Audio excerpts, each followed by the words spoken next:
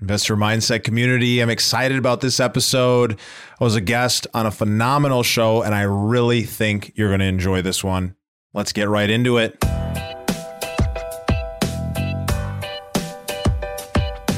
This is the Investor Mindset Podcast, and I'm Stephen Pesavento. For as long as I can remember, I've been obsessed with understanding how we can think better, how we can be better, and how we can do better. And each episode, we explore lessons on motivation and mindset from the most successful real estate investors and entrepreneurs in the nation. It's wonderful that so many of you have stepped up and registered to partner in future multifamily opportunities together. We follow a very strict vetting process when selecting our operating partners, and all of which have a serious track record, at least 5 years of experience, at least 2,500 doors that they've actually managed and owned, and over $250,000 of assets under management. These kind of guidelines help make sure that we are investing together in some phenomenal deals. And you can learn more by registering at theinvestormindset.com/invest. These institutional style investments bring benefits to busy professionals and real estate entrepreneurs looking to reduce their taxes and increase their returns. And you can join us by getting started at theinvestormindset.com/invest. I look forward to seeing you on the next deal.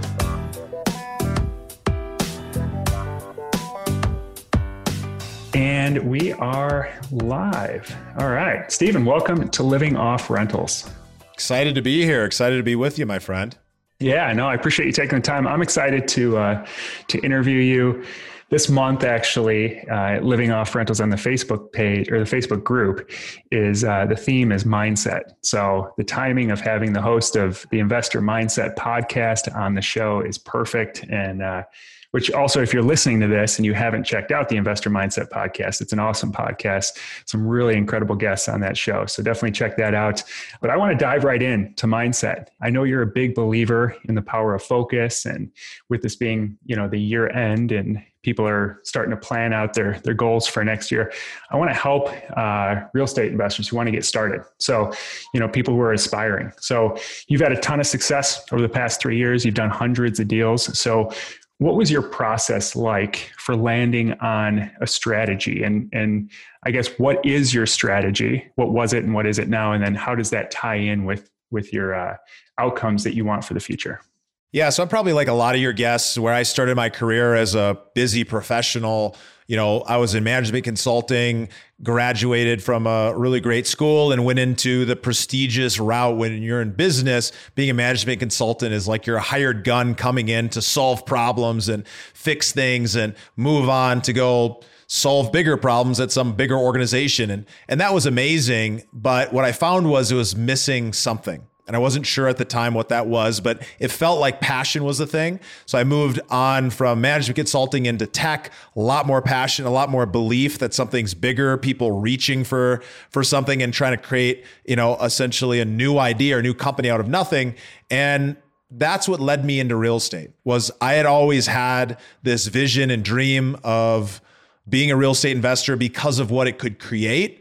But it was through this process of going from a very rigid, we're going to solve problems in a corporate environment using a specific formula, to we're going to create things out of thin air in the technology space, with a little bit of digital marketing in there, to I'm going to go and create something that I've never done without having any experience in real estate. And when I started, I didn't believe that I could do it necessarily. I didn't believe that I had enough experience, that I had enough capital, that I had the right kind of connections or network, none of those things. And those beliefs were really what held me back. But it was in a moment of real clarity and confidence that I decided, without a doubt, 100% fully committed, that I was going to push 100% into real estate. And fast forward, as a result of that decision, the next week I was at a real estate event and had secured myself a mentor by trading my skills for theirs. And fast forward a year, I had, flipped or sold over 75 properties, flipped or purchased over 75 properties. And so where I'm getting to and where I'm coming from is that I understand what it's like to be in that W-2 position, and then to go and figure out, well, what is the direction that I want to go? And for many people, to be honest, most people are not really set up or don't really want to be active operators, to be flippers, to be having everything about their business be real estate. I recognize that, I acknowledge that. And I think a lot of people who are consuming information and want to create some kind of flexibility and financial independence, they usually think they have to go the entrepreneurship route. Now, if you're there, there's so much opportunity to really be able to support you. I'm here, obviously Kirby's here, but I think there's a lot of different directions people can go where once they get really, really clear on what they want and why they want it, and they get really clear on their goals and what outcome they're really looking for and why it's important for them to create this flexibility and financial independence, that you can end up finding some really great ways where, if you love your job, if you're absolutely in love with what you do every day or you don't, you can figure out the exact path to get there. And so when I got started, I got really, really clear because I made a lot of decisions along the way where I made a decision, thought I was going for one thing, ended up getting there, and then realized, wow, this isn't actually what I was going for. So over time, I ended up being able to more effectively and better understand what it is that I was actually going for. And therefore, when you have that type of clarity, actually achieving that outcome, finding a way to get there ends up becoming fairly simple. Not necessarily easy, but simple because there's so many resources out there to help, be the vehicle to get from here to where you want to go. That's interesting. And can you talk about the evolution or some of the realizations that you had maybe early on that, you decided that this is what you're going to do. So you jumped in with both feet and then you started to flesh out your process or the path within real estate investing that you wanted to pursue. And you mentioned that there were some maybe dead ends or some brick walls that you might've hit or realizations that you had. So can you kind of talk through some of those that came early on? Yeah, I think it's kind of similar to the same experience that I described on the management consulting to technology to marketing to real estate. It's through this process of trying different things, through this process of experimentation and trial and error that you end up being able to get much more clear on what it is that you actually want. Right. And I was fairly young. I started in real estate at 27. I'd flipped over 200 houses by age 29 and a half, 30. And so in those 3 years, I was able to experiment a lot. But even leading up to that, it was a lot of trial and error. But the key was before getting into that position of deciding what that trial is going to be, if you spend a little bit of time communicating, talking with other people who are in the space, interviewing and understanding what are the things they like, what do they not like, and then reflecting internally, what is it that you're the best at? What is it that you're good at? What kind of life do you want to design? And what would that illustration look like? When you can get that vision in mind, it makes it much easier to more effectively choose the experiments, the trials that you're going to execute, because it's a mindset shift from thinking that it's possible to fail to shifting that to it's impossible for me to fail unless I don't learn something, unless I don't give 100%, or, going into it from a perspective of, well, if I do try this, or if I do give my all and I put 100% into this venture, I go and buy my first rental property, or I go invest passively in a commercial real estate deal, what's the worst that could happen? Okay, the worst that could happen is I could lose my money. The worst that could happen is I could go totally bankrupt. Well, what happens after that? Once I get through all of that distress, what happens after that? Well, I probably need to go back and become a management consultant or go back to my job, or worst case scenario, I got to go take up some type of job that isn't in alignment with my skill set to make income until I get back to that place. And maybe that's 1 or 2 year total timeline of learning. But what's the best thing that could happen? Well, as a result of me going out and giving my all at something, that I could learn a new skill. I could learn something that I don't like, which is as valuable, in my opinion, as what you do like, because it's going to give you the information to figure out how you're going to navigate forward to what that vision is actually going to be. But the other upside is, well, if I do really well at this, if I invest in this deal and I end up having a great return and I end up building confidence and I end up creating the financial flexibility, independence for me and my family, well, what does that compound, or how does that compound over the next 5 years, 10 years, 20 years? And if you think out on a long-term perspective, the mistakes that you make early on, as long as you're continuing to make them quickly and you make the lessons that you learn implemented quickly, then you can come from a perspective of being able to quickly determine where you're best in alignment. And so kind of just to underline this, in my real estate business, I had a high volume fix and flip company working in 2 different states with 2 different business partners. One of them was an experienced operator, somebody who had over 15 years, nearly 20 years of experience flipping houses. He knew that business in and out, which is the reason I partnered with him, because I knew that I didn't know that part of the business. I could excel in other parts, but I didn't know that part. And then I had another business partner who aligned on all these values and was able to bring so much incredible value. And so together we built this amazing company. We made over $1 million in revenue our first year. I made more money that first year than I ever made in my life. And we continued that progress. But as a result of that, because I took that action, because I put myself out there, because I took all of these little actions that built up and took some risk, I was able to learn that my ideal client is other people who are like me, other people who are driven to have the vision of a better life, people who are looking to attract abundance into their life. They believe that they can have the amazing career and the amazing wealth and the amazing family, and they're determined on finding a way to learn how they can do this and the thoughts and beliefs that are going to be the fuel to get them there. Those kind of people, they fill me up. The people I was serving in my fix and flip business, people that we were buying houses from at 60 cents on the dollar, the people who were grateful that we were able to help them in their situation and solve their problem, yet were not at the same mindset level or even interested or believing that it was possible, I wasn't able to make as much impact and it wasn't filling me up. So even though I was making a lot of money, I realized that it was going to be critical for me to think from a 30-year perspective, who are the ideal clients, the people that I want to serve, and how can I serve them? And that's really what made the pivot to focusing on, building a private equity company for real estate investors, being able to go out and raise capital and work with best-in-class sponsors and be able to vet these deals for, the hard-driving entrepreneurs and executives that are out there that are busy doing what they do best, busy making money in their life, and they want to find a way that they can build more flexibility and freedom. Now I've actually been able to do even more. And it's like leaving one thing that is ultimately successful and making you a ton of money to take the risk in order to serve somebody and make a bigger impact and have the opportunity to make even more money, which in my eyes, money is just a catalyst for impact, is really exciting. And I would have never been able to have that distinction. And I definitely would have never taken the risk to leave something that was making me so much in order to be able to deliver so much more if I wouldn't have taken those steps over and over again to learn.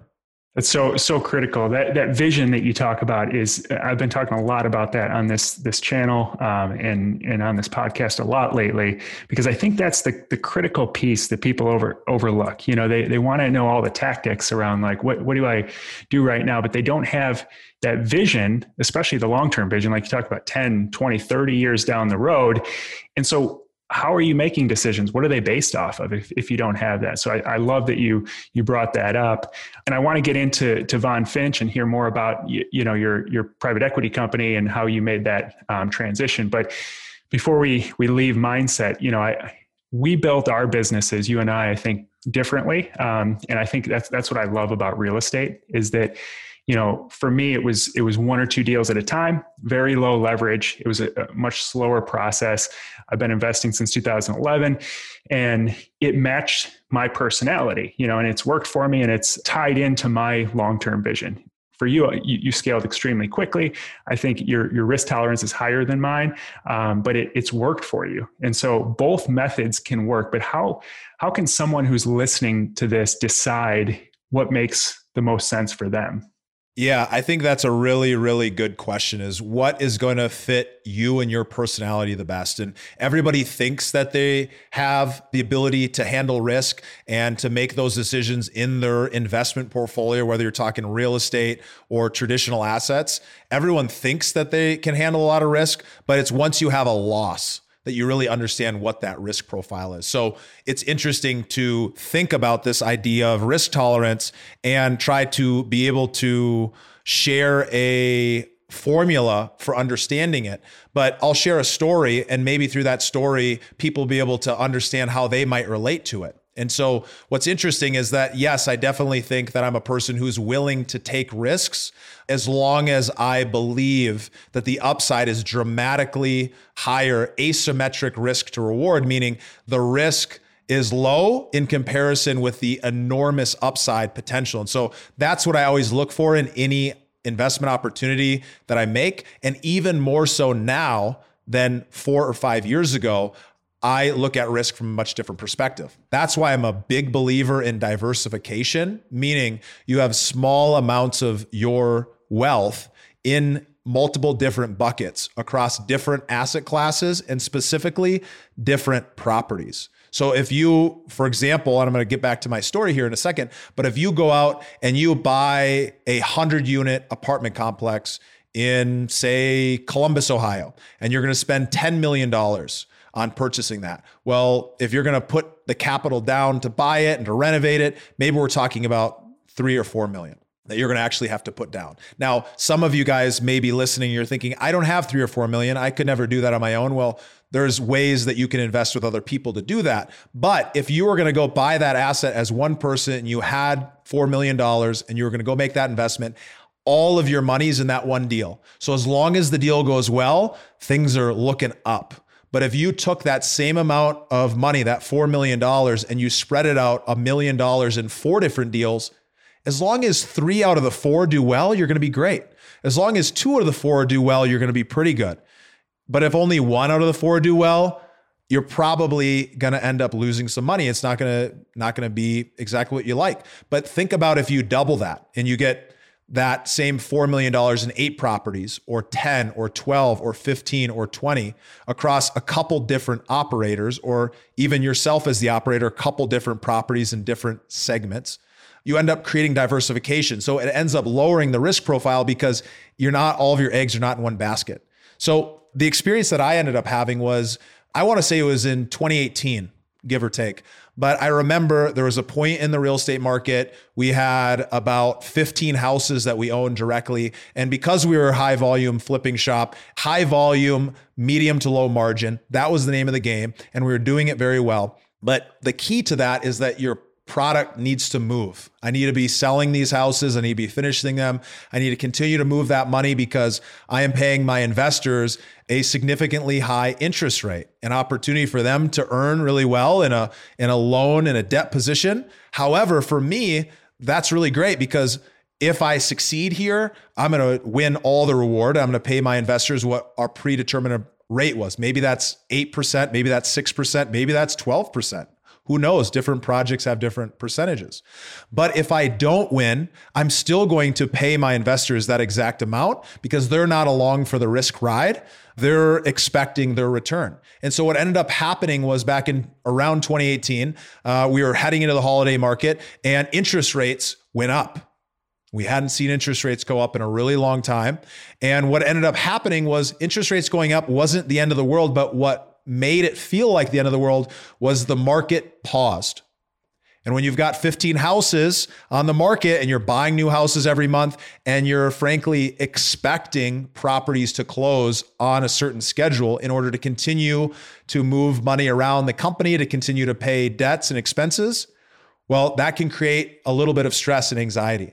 And so in that moment, we had probably $60,000 to $80,000 a month in interest charges. We had a company where we're spending significant amount of money on marketing because we are buying so many houses and we're operating. And we're at a point where, because of my partnership with my partner who had been through this before and who had personally lost tens of millions of dollars and been through really deep loss, frankly, post-traumatic stress from that loss.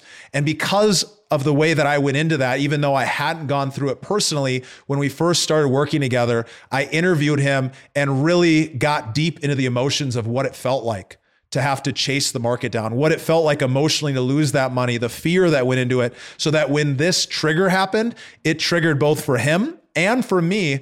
Oh, this feels like another one of those. It feels a lot like what had happened for him back in 2008. And because of where his houses were, They were in two different markets within California. One market got hit first, and he had enough time to sell off everything else in the other market to survive. But the thing that he did wrong before that we made sure we were going to do right was he chased the market down, dropping the price too late, and would have been in a much better position if he would have just quickly adapted. So the long point of my story is that in this point in time, all of a sudden I experienced what that risk was really like. Having that much leverage, having properties with short-term payment schedules on our books. And I quickly realized that as much as this business is serving us, it's also not serving us in so many ways because there's so much risk that could be there. And for him and for me, we both made the decision we're going to cut the price in order to make sure that they move. Now, could have we waited? We probably could have. But we got out in a position where we were whole and we still made money. We didn't make as much as we were expecting, but we moved with the market.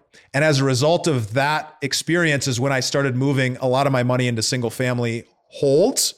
And then I experienced what that was like. I could touch on that as well. But that's what ended up leading me down the path to focusing on longer term commercial real estate, was because at that point in time, after losing money in deals, not from the story that I'm sharing, but of course, when you do 200 deals, you're going to lose some money. And when that experience happened, it reminded me that, my risk tolerance isn't quite as high as I thought it was. And so by experiencing that, some of you as listeners, you might think to yourself, I've had an experience like that as well. Maybe that experience was back in March when the market tanked and you had a lot of money in the stock market. And you might think to yourself, well, shoot, I don't know what I'm going to do. Should I be selling now? Should I not be selling? How am I going to handle this?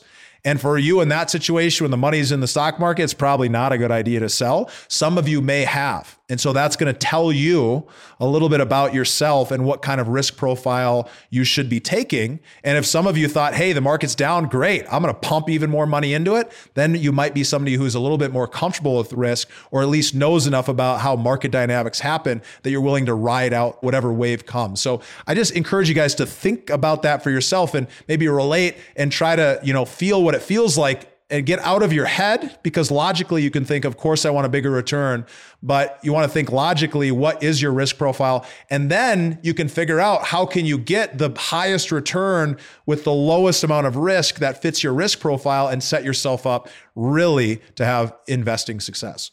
Yeah, I had a similar situation to that as well. I used to do a lot of flipping, and we had a lot of leverage, and there was a few projects that kind of sat there, and it made me realize the same thing. My risk tolerance isn't as high as the amount of leverage that we had, and the possibility of the outcome that if there was a market tank. So I think it's great to be able to have those tests along the way and help you sort of identify what your risk tolerance is. So you mentioned that kind of drove you into longer term single family buy and holds.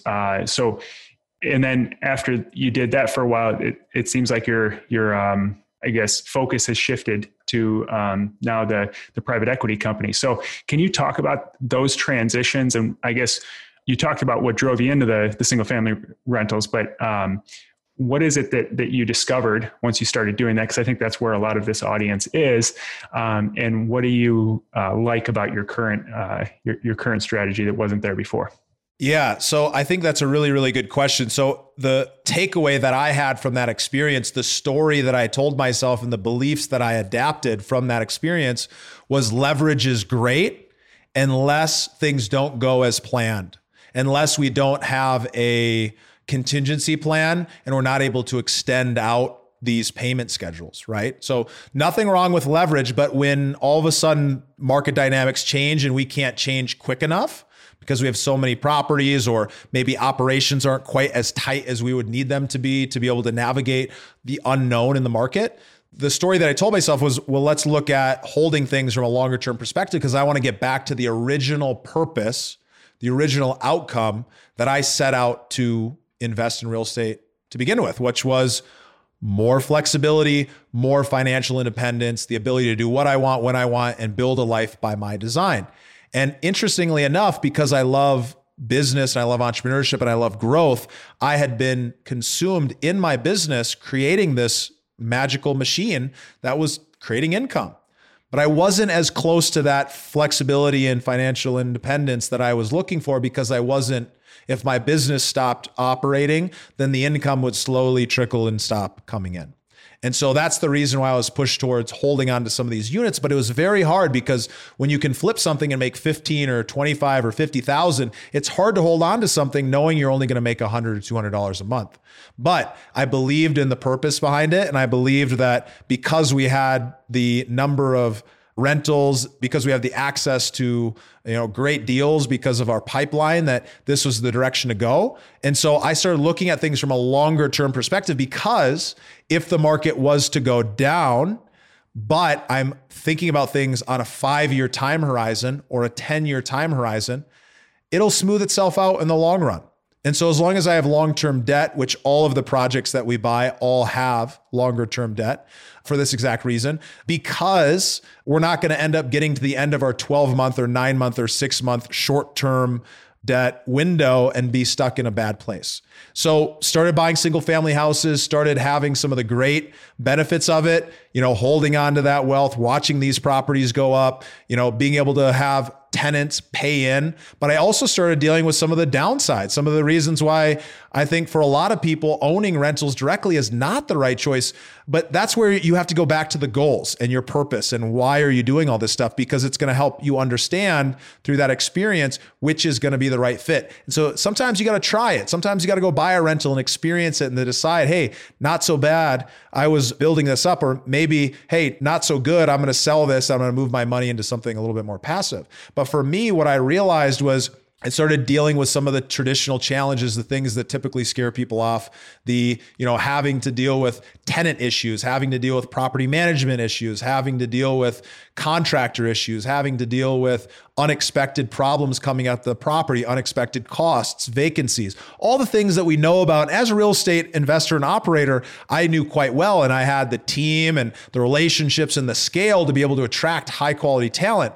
But one of the challenges that I found with single family that I really experienced in my portfolio was that I was owning $100,000 to $150,000 property, and I was renting that property for, let's say, roughly $1,000 a month, maybe a little bit more. But at $1,000 a month, my property manager is only making $60 a month to manage that unit. So their incentives are not in alignment with me as an owner wanting to save every dollar. If they spend an extra $300 on a maintenance request, no big deal to them. They're passing along to me. But if that's something that could have cost $25, that's going to make a big difference at the end of the year if those continue to add up. So I started seeing a little bit of a challenge there. I also started seeing that, the property manager was kind of in a place of fear around regulations, and they really wanted to protect the tenant over the landlord. And now it might have been the state, it might have been the property manager, but I was experiencing some things around the property manager actually wanted to let these people stay in the unit, even though they weren't paying, and didn't want to evict them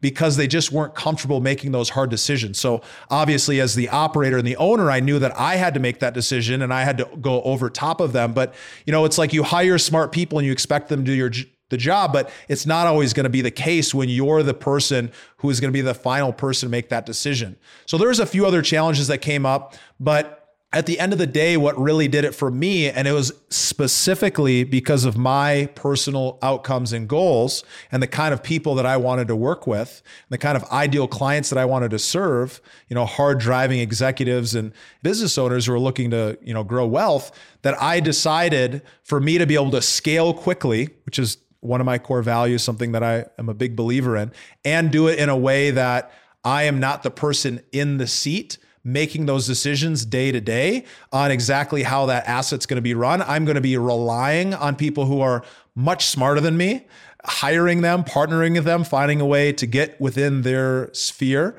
which is what led me to commercial. Is because when you're looking at 100 units and all of those units, or 200 units, and all of those units are in one place and they all have the exact same doorknobs, the exact same, countertops, the exact same cupboard doors, you're going to end up getting an economies of scale, not only on the materials, not only on the management by having, one operator, one manager, or a handful of managers at that specific building, but you're going to be able to more predictably expect what the outcome is going to be, because you've got 100 people paying the rent versus one person paying in one property. It goes back to the earlier example about diversification. So what really attracted to me about moving away from single family was that I wanted the economies of scale. And I knew that that was super important to me. I knew that with the economies of scale, I could afford to buy assets in other markets where I personally wasn't living on the ground and wouldn't have to go out there every month to go check on the property,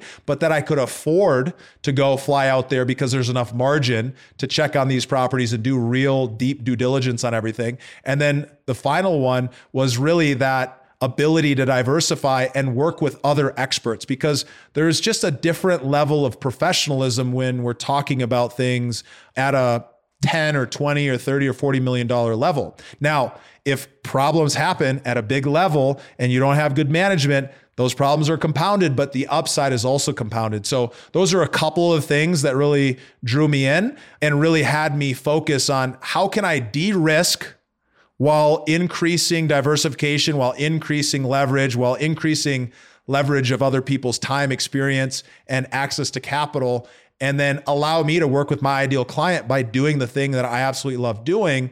And it ended up becoming a no-brainer. Now, the big thing for me was just making that decision to trust myself that it was the right choice. And so I took a little bit of time. I slowed myself down intentionally because I knew that I was a person who likes to just blow through the door and just make things happen. I intentionally created space and slowly cycled out of what I was currently doing by going out of my nature, so that I knew for sure when I came out to that other side that I was making a choice that was really going to support me and my clients for the long term.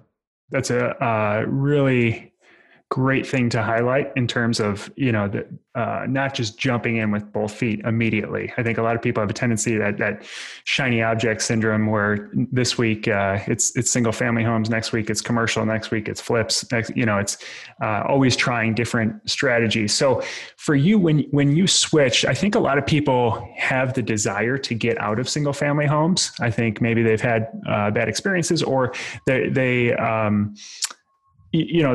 can see that the economies of scale are much better at the commercial level. So what does your day-to-day look like as an investor? What's the difference between when you were investing as a single family investor and now you're putting together these larger deals? Where is your focus now? And what are your day-to-day actions, like the difference between the two?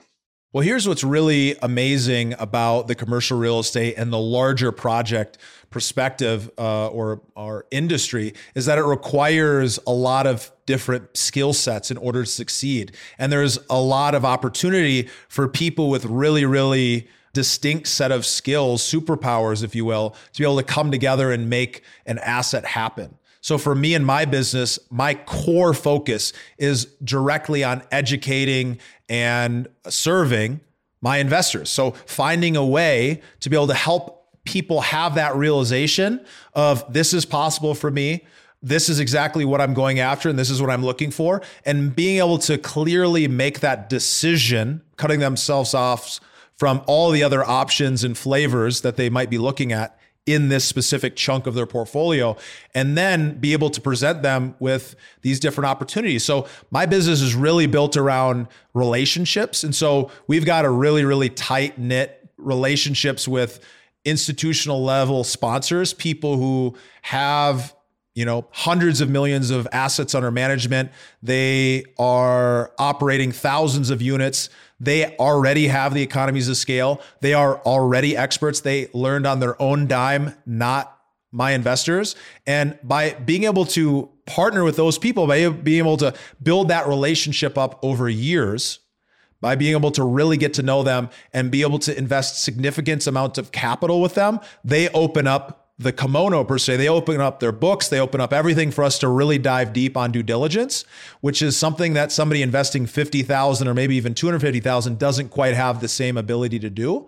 And so we vet these operators and we vet these opportunities. And then our business is really around bringing together and pooling our investors' capital into a single entity that invests directly in these opportunities. And the benefit of that is it ends up lowering the minimum investment. Oftentimes at institutional style investments, a minimum might be $1 million, might be 250,000, might be 100,000. And it gives people the opportunity to invest a much smaller amount of money, sometimes 25, sometimes 50, sometimes it is as high as 100, but it gives them an opportunity to invest a smaller amount in many different deals that are being vetted. They have the option to invest. They don't have an obligation, but they get to see a lot of different opportunities. And by investing in those different opportunities, they're able to be more diverse in their portfolio. So even if they're an operator, even if they have been flipping houses, even if they have, 50 rentals that they personally own and manage, they may see a benefit of investing in commercial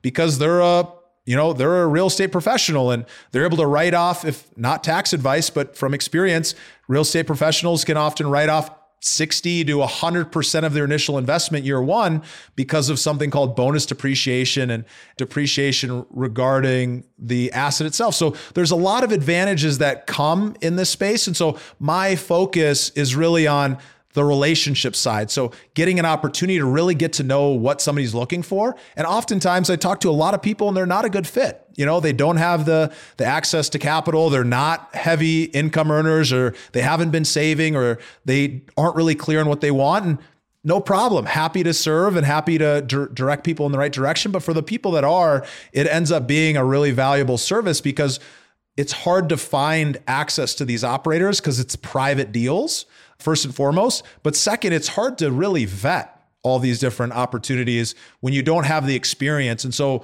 what you don't know can hurt you.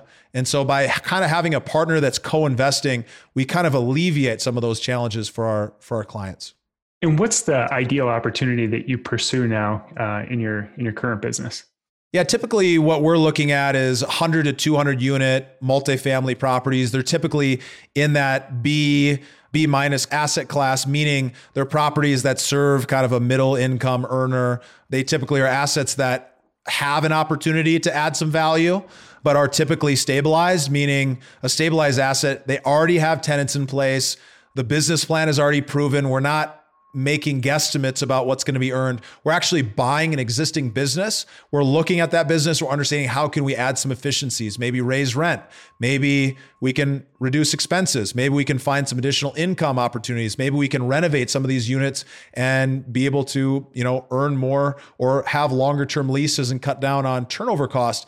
But at the end of the day, on those kind of value add opportunities, we're able to get cash flow coming in from day one and be able to pay out to investors who are desiring that cash flow, as well as be able to add value to the property so that in a 3 to 5 to 10 year window, every property is different. Every specific project has a timeline that we're targeting. We're able to then sell and increase the value of that product. Because here's the other thing about commercial real estate that I failed to mention earlier, but it was one of the most attractive things to me about it was that when you're looking at a single family house, I look at the property that sold next door, around the corner, the one down the street that is a mirror match or similar, the comparable property. Well, no matter what I do to this property, it's only going to sell to what someone else is willing to buy it at. And typically that's going to be based on what other properties have sold for.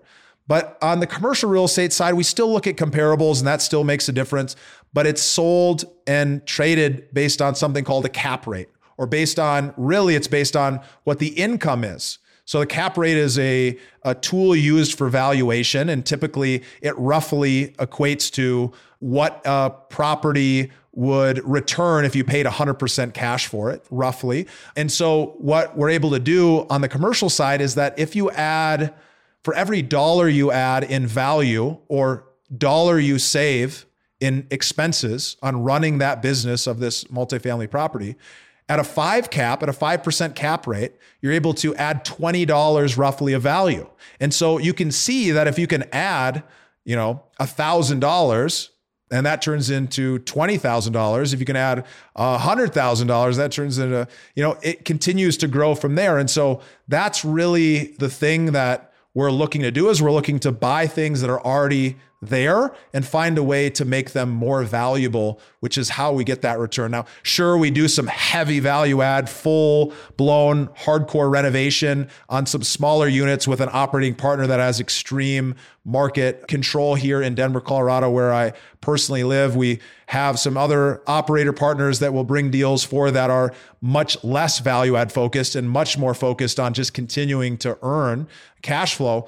But that's where it comes down to knowing what you're going for and what's important to you and what you want and why you want it, because then you're going to be able to easily decide, oh, well, I'm looking to grow my portfolio as high as I can, as quickly as I can, and I don't mind taking risk because I've got a long window. Well, cool. Then you're going to probably make choices in a diversified way that is going to have a little bit more risk. And if you're somebody who's like, I just need cash flow and I don't care about long-term upside, I just need something to live on, then we're going to be able to point you to opportunities that are going to fit there. That makes total sense. And this has just been super valuable. I know we're getting close on time here. So I'll get to my last question for you. I really appreciate the deconstruction of the difference between the single family and the commercial, because I think that's super important for people to understand. But last question. So as we're going into 2021, you've worked with a lot of people. You've coached a lot of people over the years, I'm sure. What is the biggest thing that you think somebody needs to do or maybe change in their mindset, or the most impactful thing that somebody could do as they look at their goals for 2021? One thing that you would suggest for people as we cross into the new year? I think at the end of the day, I really believe that mindset really sums up the thoughts and beliefs that end up leading to the action that you take or don't take in your business, in your life, in the experience that you're having. And that comes from a place. That comes from the way that you were brought up, the experiences that you had, the things that went well, the things that didn't, the people that you saw that felt good versus didn't feel good. And the cool thing, the biggest reminder to everybody is that it's possible to change those things. And so whenever you're in a place where you're thinking, I don't think I can do that, it's not possible for me, I'm not one of those people, it all comes down to identity. And that identity is, I am X. I am a person. I am an investor. I am, a person of influence. You can quickly change how you're going to show up in that situation by adopting the identity of that person and owning it truly. I'm a big believer you can borrow people's beliefs. So I love that if you're listening to this, you're probably the kind of person who surrounds yourself with other people, or are looking to surround yourself with people who are doing what you want to do. And so that you can start borrowing those beliefs and start seeing them and trying those on for yourself and feeling what it feels like to have that belief, and maybe walk around the house or, walk up to your spouse or partner and say, you know what, I'm an investor. I'm an investor. I'm going to do this, and start putting on that identity of somebody who can take these kind of actions, and start asking yourself, what would that kind of person do? And then soon enough, by asking that question enough, you are that person. And so that's my biggest recommendation. That's my biggest thing. Now, there's a lot of ways that you can go about learning more about this. Highly encourage you to go to the Investor Mindset and check out the podcast. I've got a great tool if you're looking at diving more into the mindset piece at theinvestormindset.com/principles. And we put this thing together because we'd interviewed hundreds of investors and high-level people, from Chris Voss to Mark Manson to Joe Fairless to everyone in between, and some great guests that I know have been on your show. And we distilled some of those lessons down into the things that we heard the most often into essentially a hit list, a playbook per se, on some of those thoughts and beliefs that end up really being empowering. So if you want that, it's totally free, no cost. We put it together because we knew it'd be valuable for our community. It's at theinvestormindset.com/principles. But at the end of the day, it's all about getting in community and getting surrounded with other people. You don't have to do the crazy stuff that I do. I just got done with 95 hours over 6 days, working at a Tony Robbins event, just so I could suck in more of that information and learn more of those lessons and be able to continue to change myself. You don't have to do things that crazy. You can if you want. I encourage you, if you're drawn to it, to go, dive into the deep end and see what it feels like to swim around. But you can just start out just by getting around people who are living the kind of life that you want to live. I can hear some similarities between you and Tony Robbins, actually. So that must be where that's coming from, that 95 hours. That's awesome. Awesome advice. Stephen, really appreciate you taking the time. I know this has been super valuable for a lot of this community. Hey, absolutely. Thank you for having me. And thank you guys for listening and committing to yourself that you're going to find a way to continue to get better and to continue to grow. And so I encourage you to not just listen passively, to choose something from this interview and apply it in your life, take some action, reach out to me on LinkedIn or Facebook at Steven.Pesavento on Instagram, and let me know what action you took or what thing that you did take away and how that worked. Awesome. Thanks again. We'll talk soon. Thanks, brother. Thank you for listening to the Investor Mindset Podcast. If you like what you heard, make sure to rate, review, subscribe, and share it with a friend. Head over to theinvestormindset.com to join the Insider Club, where we share tools and strategies from the top investors and entrepreneurs on how to take it to the next level.